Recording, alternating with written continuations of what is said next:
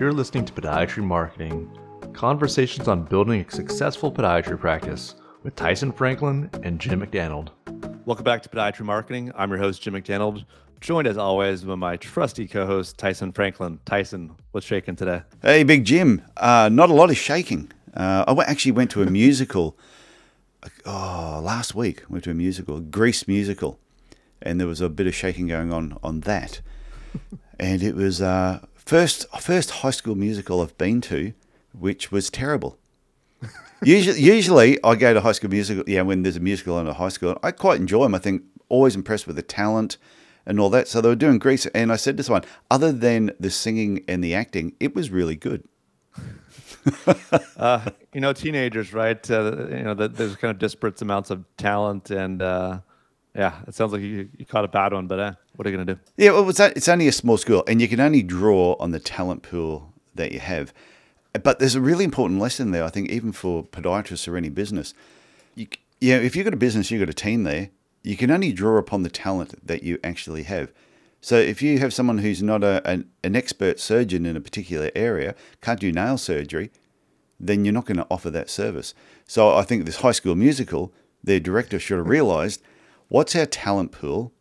Let's not do a musical. Maybe we should do something else for a change. Or, if you know you're that bad, is take a spin on it and have a bit of a laugh. Actually add a few things in there to make it humorous so people realise we're not actually trying to seriously be good. But anyway, that was just my spin on it. However, in the end, like I said to somebody, as long as those kids had a good time and they walk away from it just going, I'm so glad we did it. Pretty much that's all that really matters. It doesn't matter what I think of it, as long as they had a good time. Yeah, for sure. They're just life is a work in progress, right? So maybe they'll they'll try again next time, and like you said, maybe they'll tailor towards the strengths of the students. Life is a cabaret, but obviously not on this particular night. Yeah, there'll be days like that. Oh, yes. Mum always said there'd be days like that. But getting back to podiatry. Oh, yeah. What are we That's right. about Forgot about that. We're actually got a podiatry marketing podcast, don't we? Today's topic is the 4 Ps of marketing. What are those 4 Ps? I'm curious. Okay, the 4 Ps. I'm going to run through what the 4 Ps are, and then we'll dig into them in a little bit more detail. So we have product, which is also your service. We have price. We have place, which is your location. And then we also have promotion, what type of marketing that you're going to be doing. So they are the 4 Ps. And I've got it written down here that it was E. Jerome McCarthy in 1960 came up with the 4 Ps in a book that he had called Basic Marketing, a Managerial Approach. Now that's actually doesn't sound exactly right, does it? Basic Marketing, a Managerial Approach. Management and marketing in the same title just seems odd. Yeah, it's like combining your HR and your marketing departments together seems like not the best combination of resources. But, I guess if you're small and scrappy, maybe that person will do 2 things, but kind of an odd title. I guess it's 1960, so it is different. A 63-year-old book. So yeah, that's it. So you think of that title, probably in 1960, there weren't a lot of marketing books around like there are today. So management and marketing, they probably around then thought it was the same thing. But the 4 Ps of marketing still have stood the test of time since he first mentioned it in 1960. And the thing with the 4 Ps, we're going to look at them individually, and you can use them individually, which every business should, but you can also combine them, which I'll talk about at the end, on why you should be looking at the 4 Ps more of a combination than just looking at them separately. Awesome. Sounds good. Okay, first one, product, or whatever your particular services. So this is something where podiatrists got to ask us, what is it that you're actually selling in your podiatry business? And think about, because podiatry is the service that you provide, an orthotic is just a product. And that's why I think it's product and service. The two of them actually go together. So what is it that you like doing more of in podiatry? And is that something that you're specializing in? And is that something that you want to really promote and tell the general public about? Or are you going to be more generalized? Are you going to just cover all aspects of podiatry? And that's what you're eventually going to promote to your local community. No, that makes sense. Like we talked about in the past, niching down, or kind of like putting out the message you want your local community to know, like who you are and what you do. And obviously, products and services, whether it be orthotics or the creation of an orthotic, or what are those things that you want to offer to people and kind of incorporate into your Yeah, practice? so you might love diabetic assessments. It might just be the thing that floats your boat. You could do them all day. You'll have high risk feet. So that's a service that you're offering, is treatment for the diabetic foot. So that service is technically your product in this part of the P. So what you want to do is, I think it's a good idea to get a piece of paper and write down all the things that you can actually do as a podiatrist, and then circle the ones that are things that, if you woke up in the morning, you had to be at work, and they said you've got 20 patients booked in today, and this is what you're actually going to be seeing. What are the things that come to mind that you'd really love to be doing throughout the day? Now, if you want to see 20 different types of patients with 20 different problems, then that's what you need to be telling people. I couldn't do that. I would rather have my brain more focused on just specific areas. But think about that. Whatever the service is or the product, whatever it is that you like doing the most is the thing that should be top of mind. And that should be the thing that when the general public is looking at your podiatry business, that is in the forefront. And this comes back, and we've said it how many times, whatever it is you love doing in podiatry, don't keep it a secret. If it was illegal, is there enough evidence to convict you that that's what you like doing? Yeah, I love that. It's one of my favorite examples, and not enough people take that to heart. And even looking at some web pages recently, or some websites recently with clinics, it's still very general. And there's nothing wrong with being a generalist, but I definitely recommend, if you want to see more of a certain type of patient, you take Tyson's advice to heart, because there's no better way to differentiate yourself and really highlight the services you want to do by making it visible to Yeah, patients. so the second P is price. What is it that you're going to be charging for your different services? There was Jonathan Small, who podiatrist in the UK. He's been on my other podcast 10 times. We've done workshops together. But we were doing a thing online once. We had a group of people online, a group of podiatrists online. And on a whiteboard, he sort of had this scale. He said, what I want you to do is, and on one end of the scale, it has cheap. On the other end of the scale, it had expensive. It said, I want you to write down, it was all anonymous, so no one knew who was doing it. And we all made up fake names. I think I was Big Dog or something like that. And you had to write down what your initial consultation was for a general patient, or yeah. You had to write down what your fee was for an initial consultation. And we narrowed it down to being just a general consultation. So you had to write down on the board what your fee was, and then whether you were closer to the cheaper scale or to the more expensive scale. And what was really interesting, one of the people wrote, say, for example, $75, but they put it more towards the expensive scale. Another person had written $95, but they'd actually put it further towards the cheaper scale. So they were $20 more, yet on the scale that we had done, they'd actually put themselves closer to cheaper than expensive, and the other person had done the exact opposite.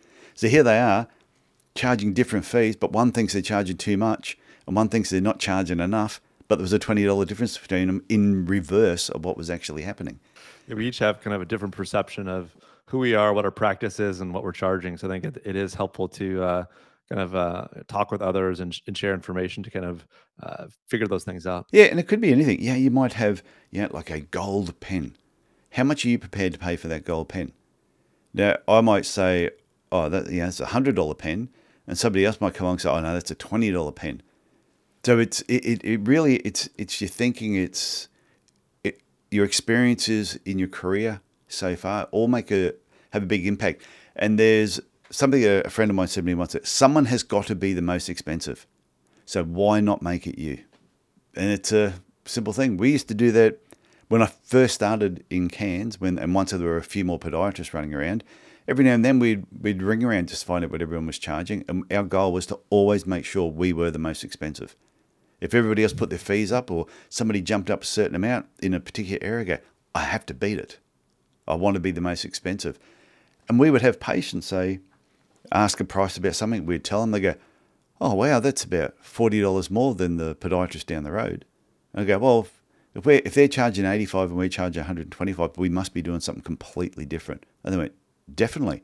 I said, so would you like a morning or afternoon appointment? They said, oh, afternoon appointment would be great.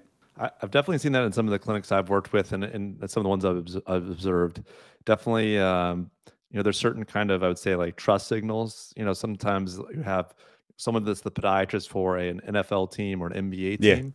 The fact that they are treating those professional athletes, they don't necessarily have to charge more if they don't want to, but it definitely gives them a bit of a license to really kind of to raise their rates to what I think is a reasonable amount, but depending on how they're taking care of the patient. But whenever you see that so and Doctor So and So is treating the, I don't know, like Phoenix Suns or the Portland Trailblazers, it lends a certain amount of credibility. And obviously you only have a certain amount of time in each day to see patients, and by charging a little bit more for that great care you provide, you can really focus and provide sometimes even better care because you're willing to, with a little bit more of a fee, you can spend more time and have a more personalized visit that's going to really satisfy the patients, as opposed to charging low prices and running like into back and forth between 30 different patients during a day and not really providing great service. Yeah, and it's like you said, when if you're seeing certain teams or you're seeing certain patients that are a higher profile and people know that,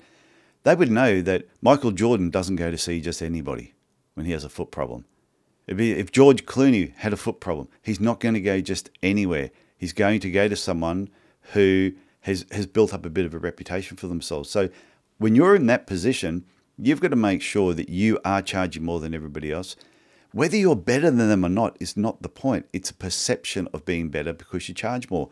I was talking to someone only this morning, and we were talking about the putting together this online course, and I said, "How much are you going to charge it out at?" And when they told me, I said, "Oh," I said, "Is it any good?"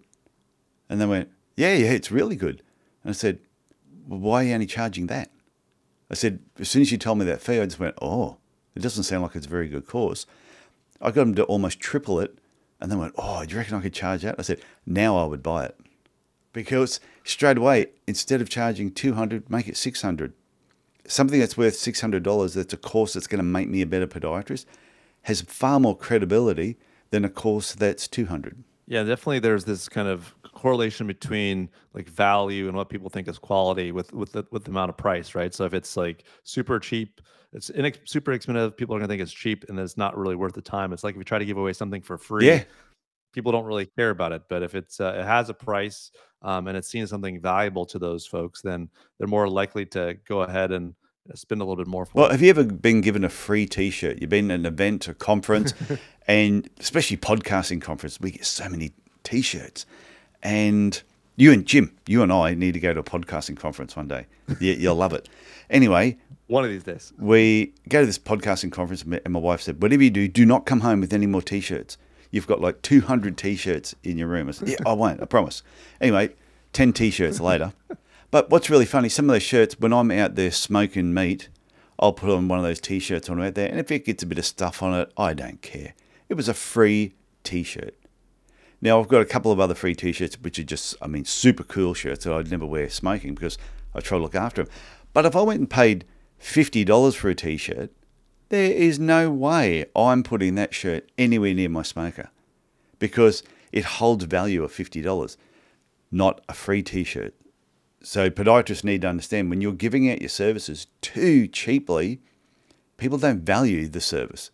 If you're making it a lot more, then they will actually value that to a point. Like when we were talking about that online course, I said to them, if you're going to charge $2,000, then you'd want to have some street cred before anyone's going to part with $2,000. So I said you can have the course too cheap, no credibility, just right, or too expensive. So you got to be like You got to find the sweet spot, right? Goldilocks, the Goldilocks principle. So basically, trying to be the cheapest is just a race to the bottom.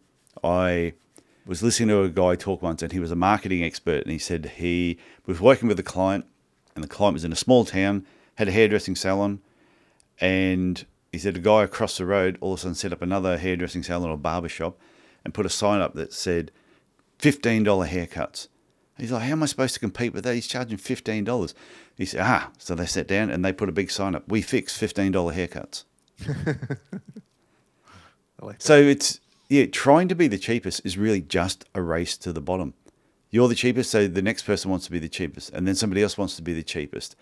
And the only people that win in the end, and you see this like in beer companies and shoe companies. The only people that win in the end is the consumer. So yeah, it's great that your patients win, but in the end, every podiatry business needs to make a profit. So it's really important to understand what all your expenses are and make sure you're charging enough that you walk away with a good profit at the end of the week, that you feel good about yourself. You can provide for your family, put a roof over the head, you can educate your children, and you can teach them the value of money and try and get out of that cycle of like a scarcity mentality. That's all put. Okay, the next P is place or location. I'm sure when he came up with the 4 Ps, it was just place, but we've thrown in location now as well. And this is where you've got to look at where your business is.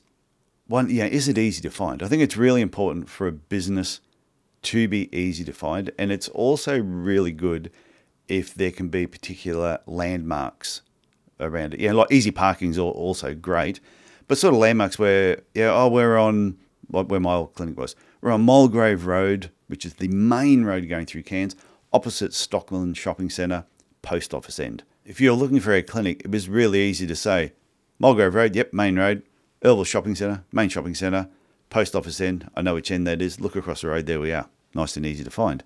So it's really good if you're easy to find and there's prominent landmarks to sort of point things out. But other things like, are you going to have street front, or are you going to be on the second, third, fourth floor of a building?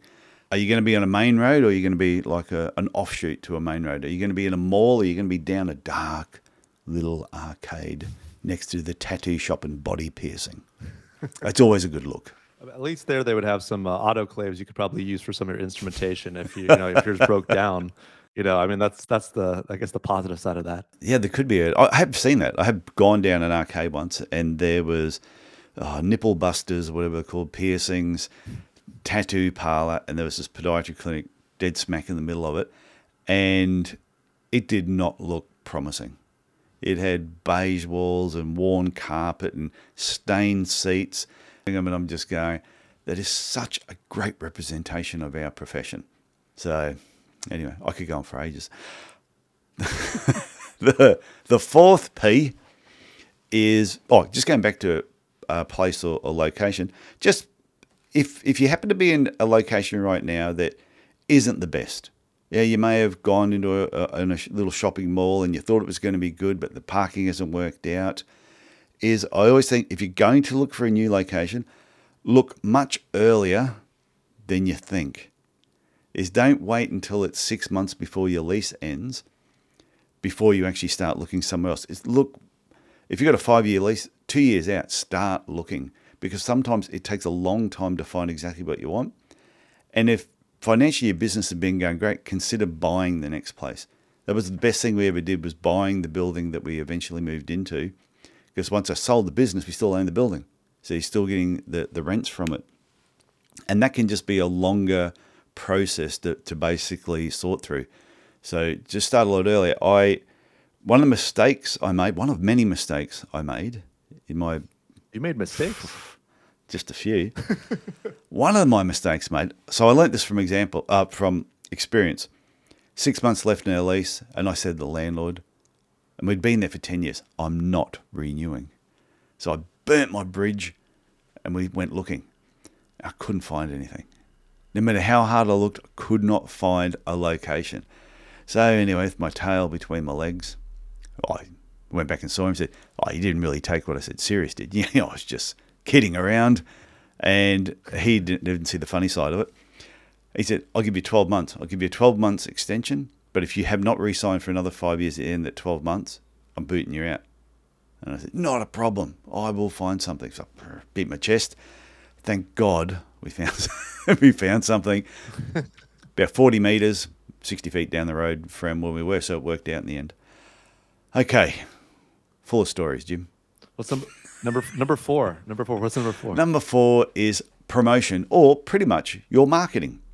So back in the day when he wrote his book about management and marketing, he just put it all together as promotion. And these days you're looking at online promotion or offline promotion. Your online is your website. Mentioned that really early on. There's some dodgy looking podiatry websites out there that you look through them and you just go, You need to catch up with what everybody else is doing.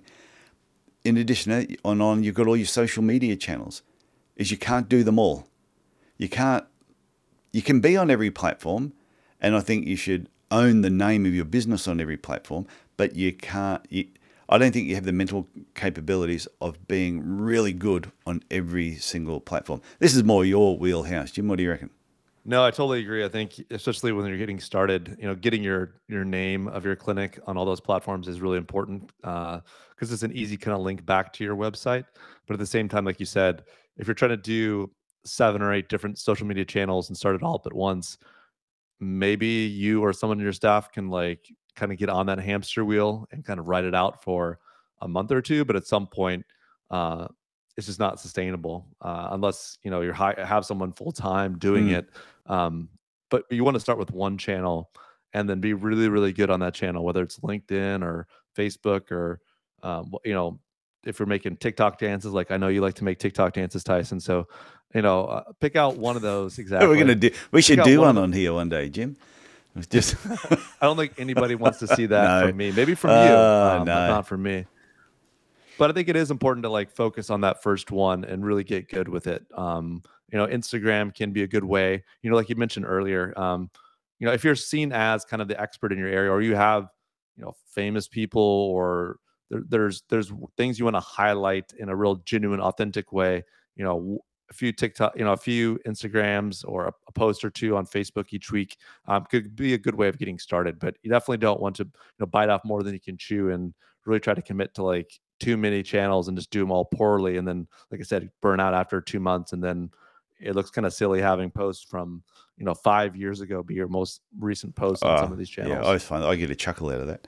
But also, if you're going to use a company to help you with your social media who's not Jim, why you would, I don't know. You go to Jim first.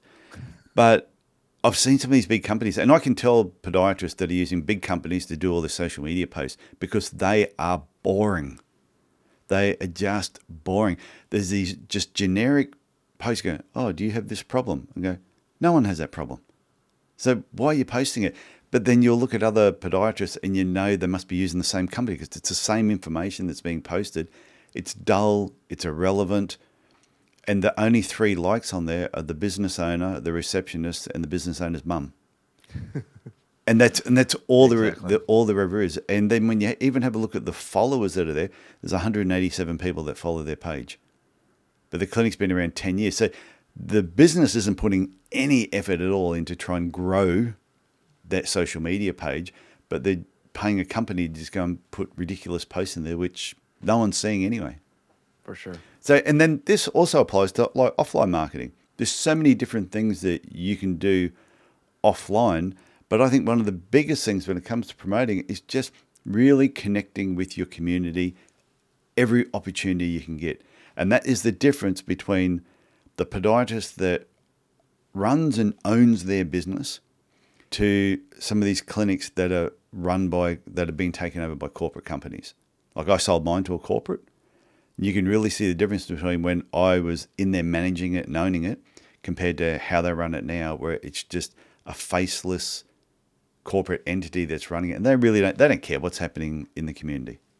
Yeah, it's unfortunate when that kind of happens, right? Like it just you get a bunch of employees that don't necessarily have ownership in the business, and they're there to kind of work their 9 to 5, and maybe they'll do something occasionally in the community. But when it's your business, and you're someone that really wants to grow it and be known for a certain aspect of the care you provide, there are all these offline ways to become known, provide value to not only the community but also to your fellow healthcare providers in your local area.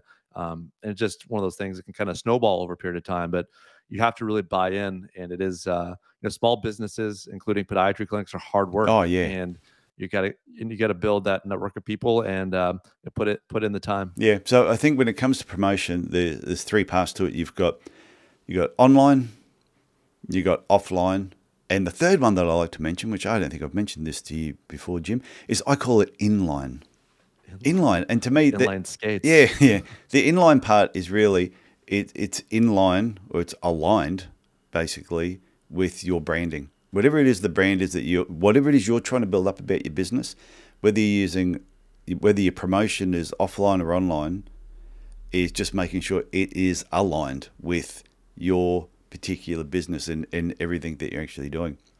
Which leads me to the big question at the end. And I said, this is how he mentioned in his book that you can look at these individually, which I think everyone should spend the time, look at each of the 4 Ps individually. But in the end, when you're combining, well, there's a big question you could ask yourself, and it's like, where are your ideal patients looking? So where are you going to market your particular business for the podiatry services or the product that you're going to offer? And once you know who you're going to market to, are they prepared to pay your price? Because that's a really important thing. People might say, I want this particular patient who does this. And I go, that's great. I want more athletes. I want more people who are in triathlons. Okay, but can they afford to pay your services? If they can't, then maybe you need a different type of patient. No, I think that's kind of like when we talked about niching down your practice, right? If you're living in like Kansas and you want to treat skiers, Kansas, just so you know, Tyson's a very flat, like farmland state. There's really no mountains in Kansas whatsoever. That's where Dorothy's but from. If you're trying to, exactly, there's no place like home. But if you're trying to be like the expert skier podiatrist or make a lot of ski orthotics, probably like Topeka, Kansas is not going to be the spot for you. So, like you talked about, got to know what know the patients you want to treat, make sure you have that location. And then, like you said, are they prepared to pay? So some of those factors, that kind of triumvirate, or I guess the kind of the rectangle of P's is like in alignment. Otherwise, it may not work out. Yeah, and I really think it's just, like I said, look at them individually, but remember, whenever you're going to do anything, you're really combining those 4 Ps to just help your podiatry business. So that is it, Jim, with me for this week for the 4 Ps. I hope everyone pays attention to at least one of those Ps today. And I'll look forward to talking again next week. Sounds good, Tyson. Okay, see you later. Bye now. Thanks for listening to Podiatry Marketing with Tyson Franklin and Jim McDaniel. Subscribe and learn more at Podiatry Marketing. That's the website address, podiatry.marketing.